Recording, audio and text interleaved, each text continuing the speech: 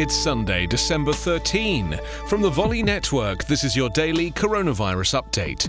I'm Anthony Davis. America's first COVID-19 vaccine will begin arriving in states on Monday morning, U.S. officials said on Saturday, after the government gave the final go-ahead to the shots needed to end an outbreak that has killed over 300,000 Americans.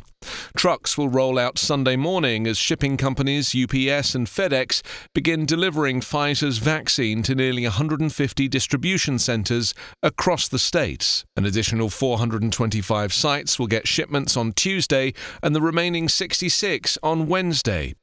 Initially, about 3 million doses were expected to be shipped nationwide.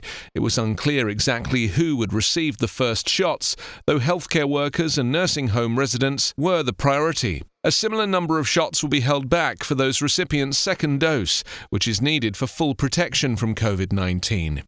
The announcement kicks off a massive logistical operation involving the federal and state governments, private companies and healthcare workers to quickly distribute limited vaccine supplies throughout the U.S.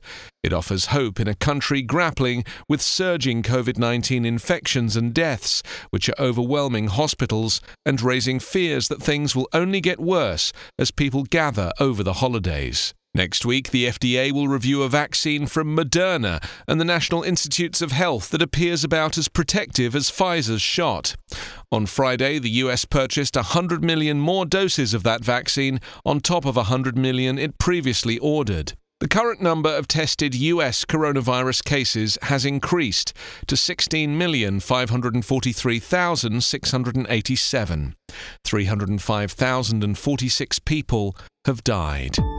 Coronavirus Update is part of the Volley Network. Find us online at coronapodcast.org.